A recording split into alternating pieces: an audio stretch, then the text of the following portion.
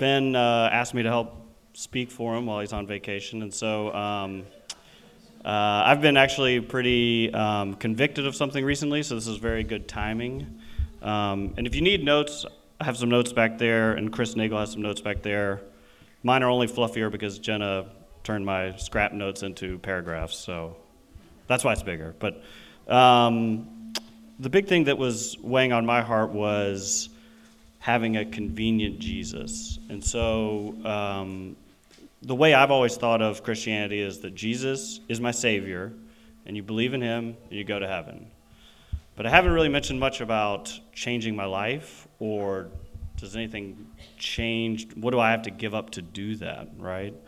And so I've kind of wanted everything. I've wanted the world, and I've wanted Jesus.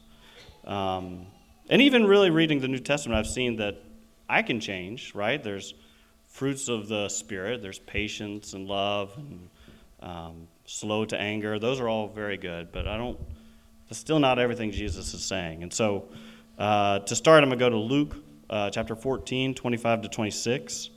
And so now great crowds accompanied him, and he turned and said to them, "If anyone comes to me and does not hate his own father and mother and wife and children and brothers and sisters, yes, and even his own life, he cannot be my disciple." So right there, obviously, Jesus is telling us, he's calling us to something more than just saying thank you to him, right? He's calling us to an incredible love, so much that it looks like hate.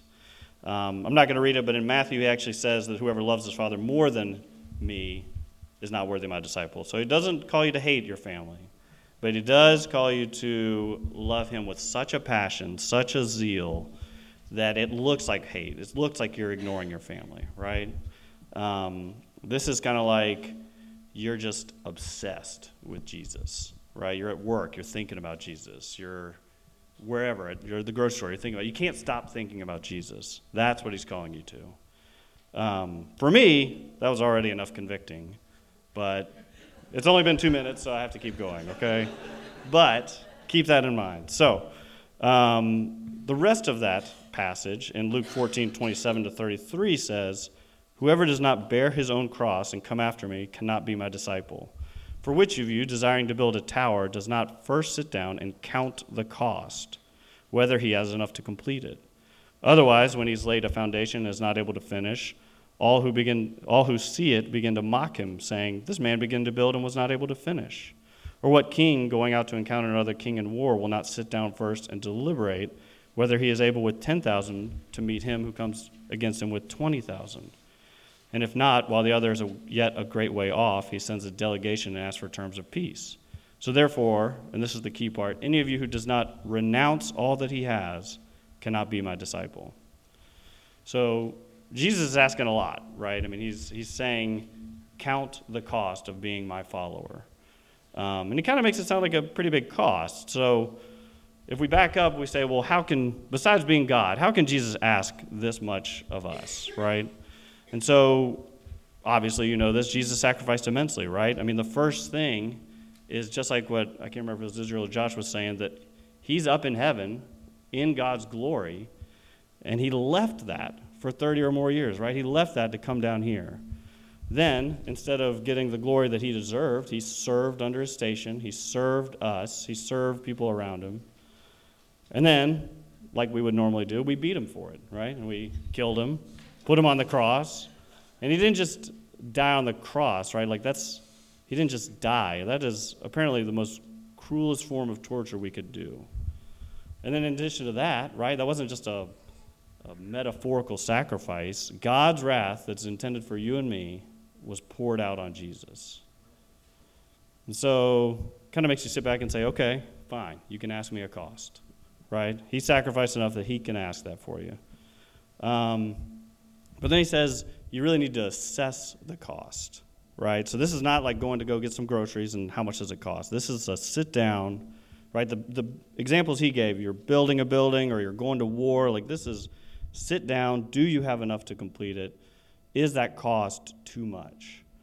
And so that's the big question. Are you willing to give everything you have? That's what he says. Who does not renounce all that he has cannot be my disciple. Are you willing to give up everything for Jesus? And so we have to think, is there anything in this life that's not worth Jesus, right? Our jobs, our money, our house, time, right? Your comfort zone, like Israel was talking about, right? Are we okay being awkward for Jesus? And so for all of us, it's probably going to be something a little bit different to a degree, right? We're going to give up relationships or give up Netflix or Facebook or something like that. But it's more than that, right? What you're giving up is your life. And so you're giving up control of your life. And so that's where this really hit me, is that this is like at the beginning what I said. This is Jesus ruling your thoughts. He's ruling your life. He's taking the wheel from you. And so when he does that, he says, come, follow me, right? And so we all accept that. We say, yes, I will follow you. And he says, but I mean follow me all the way to the end, right? And this is where I've read this passage before and kind of said, whoa, that sounds like a top 5 Christian kind of thing, right? That's apostle level right there, to give up everything and follow Jesus to the cross. But I couldn't find that in the Bible, right? He just said that's the cost. That's the disciple, right? And so I looked at this and I said, well, there's another thing he mentions about being a disciple, and it's about bearing fruit. And so in John 15, 1-8, he says, I am the true vine, and my Father is the vine dresser. Every branch of me that does not bear fruit, he takes away, and every branch that does bear fruit, he prunes, that it may bear more fruit. Already you are clean because of the word I have spoken to you. Abide in me, and I in you. As the branch cannot bear fruit by itself unless it abides in the vine, neither can you unless you abide in me. I am the vine, you are the branches. Whoever abides in me and I in him, he it is that bears much fruit, for apart from me you can do nothing. If anyone does not abide in me, he is thrown away like a branch and withers, and the branches are gathered, thrown into the fire, and burned. If you abide in me, and my words abide in you, ask whatever you wish, and it will be done for you. By this my Father is glorified, that you bear much fruit, and so prove to be my disciples. Now, before we go too much further, I'm talking about bearing fruit and salvation, and I'm not trying to say that bearing fruit is what gets you the salvation, because obviously the salvation is a free gift from God. But once you accept that gift, right, he says that it costs you something. It costs you everything. And another way I thought of it earlier was that faith is how you're saved. But what really hit me is this, not faith in the easy-to-digest parts, right? This is a faith in everything that Jesus says, including this. And so the fruit part is interesting, but the more interesting part for what I'm talking about is that Jesus calls himself the vine, right? And if you go through life like I've been going through life, you say, I'm the vine, and I'll make my own fruit, okay? But he says that you have to fully abide in him, abide in the vine. And so that is, the branch cannot do anything on its own. You have to attach yourself to the vine. And so, at least earlier, what this makes me think is I get a little, Jenna didn't want me to say sad, but I get a little sad, right? I mean, I'm giving up control of my life. This isn't how I really imagined things, right? I mean, because my life's going pretty good. Why should I give this up? Why should I give this up for Jesus, right? But I think it's more of a fear, right? It's fear from the enemy, right? That you control your life and you'll do a good job. And if you give it up to someone else, there's uncertainty, right? But Jesus doesn't leave room for that uncertainty. He's not calling you to a sad life. He's calling you to a different life. So, if you're like me, what do? You want to just run out of church and sell your house and your car, give it all away to the poor, go on, right? That's probably not what most of us are going to do, but that's the level of dedication you'd have to Jesus, that if he asked you to do that, you would be ready to do that, right? He's not going to ask that of everyone, but he says that's the level you need to go to sell everything you have. Another question that came up, though, was, well, can I buy anything nice anymore, right? You can, right? You will. Like, Jesus still lets you do that, but everything has a kingdom mindset, right? So everything, your whole life is run by that. Your whole life is run by, how does this go for the kingdom? For time's sake, I probably won't read it, but in James he says, and this is paraphrasing, he basically says, who are you as a mist to decide what your future is going to be like, right? He says, instead you ought to say, if the Lord wills, we will live and do this or do that. And so the point is that you can't control your life, but if you submit it to Jesus, he will control it. And so, unfortunately, I've been laying on fairly thick, probably not thick enough, but it's fairly thick that this is a pretty big cost, right? I mean, I'm telling you have to give up everything. So the next question is it worth it?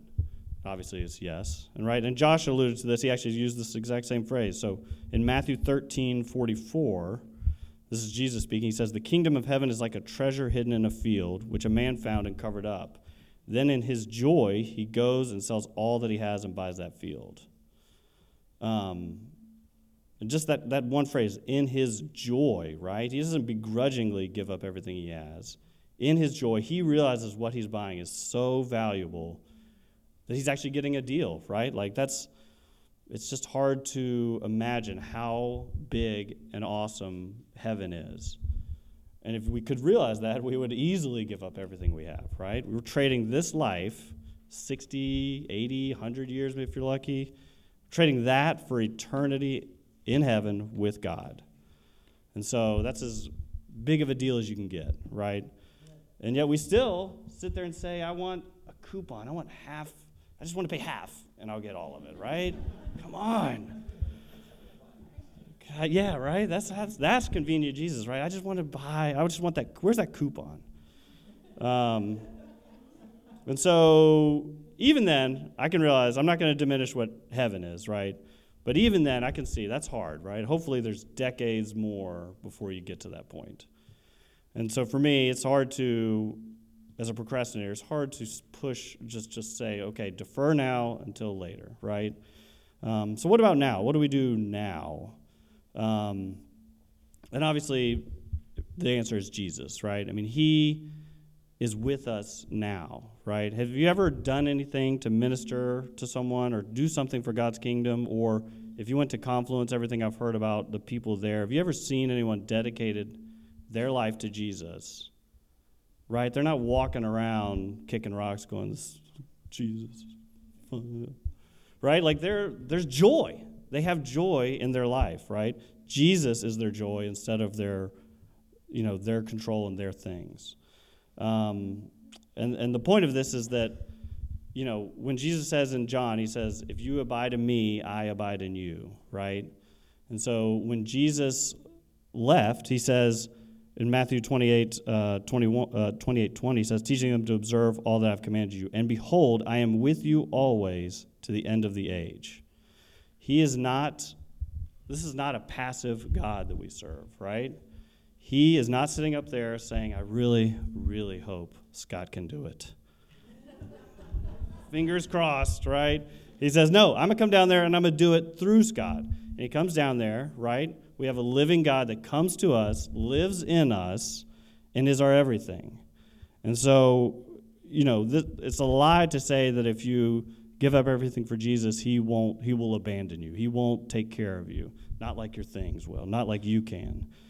And so God will not abandon you. If you're abiding in him, if you are abiding in him, he will abide in you. And so I think this is hard, right? I mean, because this is not just something you can just, Jesus, right? Like you have to really surrender everything. You have to sit down, first count the cost, right? Sit down, count the cost, and then if you accept, surrender everything to Jesus. And I think the most key point of this is he will not let you down, right? One last thing I wanted to share was in Hebrews, actually, 12:1. He says, therefore, since we are surrounded by so great a cloud of witnesses, let us also lay aside every weight and sin which clings so closely, and let us run with endurance the race that is set before us, looking to Jesus, the founder and perfecter of our faith, who for the joy that was set before him endured the cross, despising the shame, and is seated at the right hand of the throne of God. Right? All that extra stuff, anything that's not Jesus is just weighing you down, right? And so in our joy, we need to shed that weight and just run to Jesus. Shed everything that would keep us away from him. And so like I said, this is hard, right? There's no way to do this on our own, but the good news is that Jesus said he left a helper, right? So what we need to do, and what I would encourage you to do, is to ask the Holy Spirit to do this for you. Ask the Holy Spirit for the will to follow Jesus and the will to just submit to Jesus. And I would also encourage you to try and fast, right? Like, ask Jesus, what is blocking me from getting to you? And then try and fast from that and spend that time with Jesus, with the Word, praying, and he will not let you down. All right? Amen?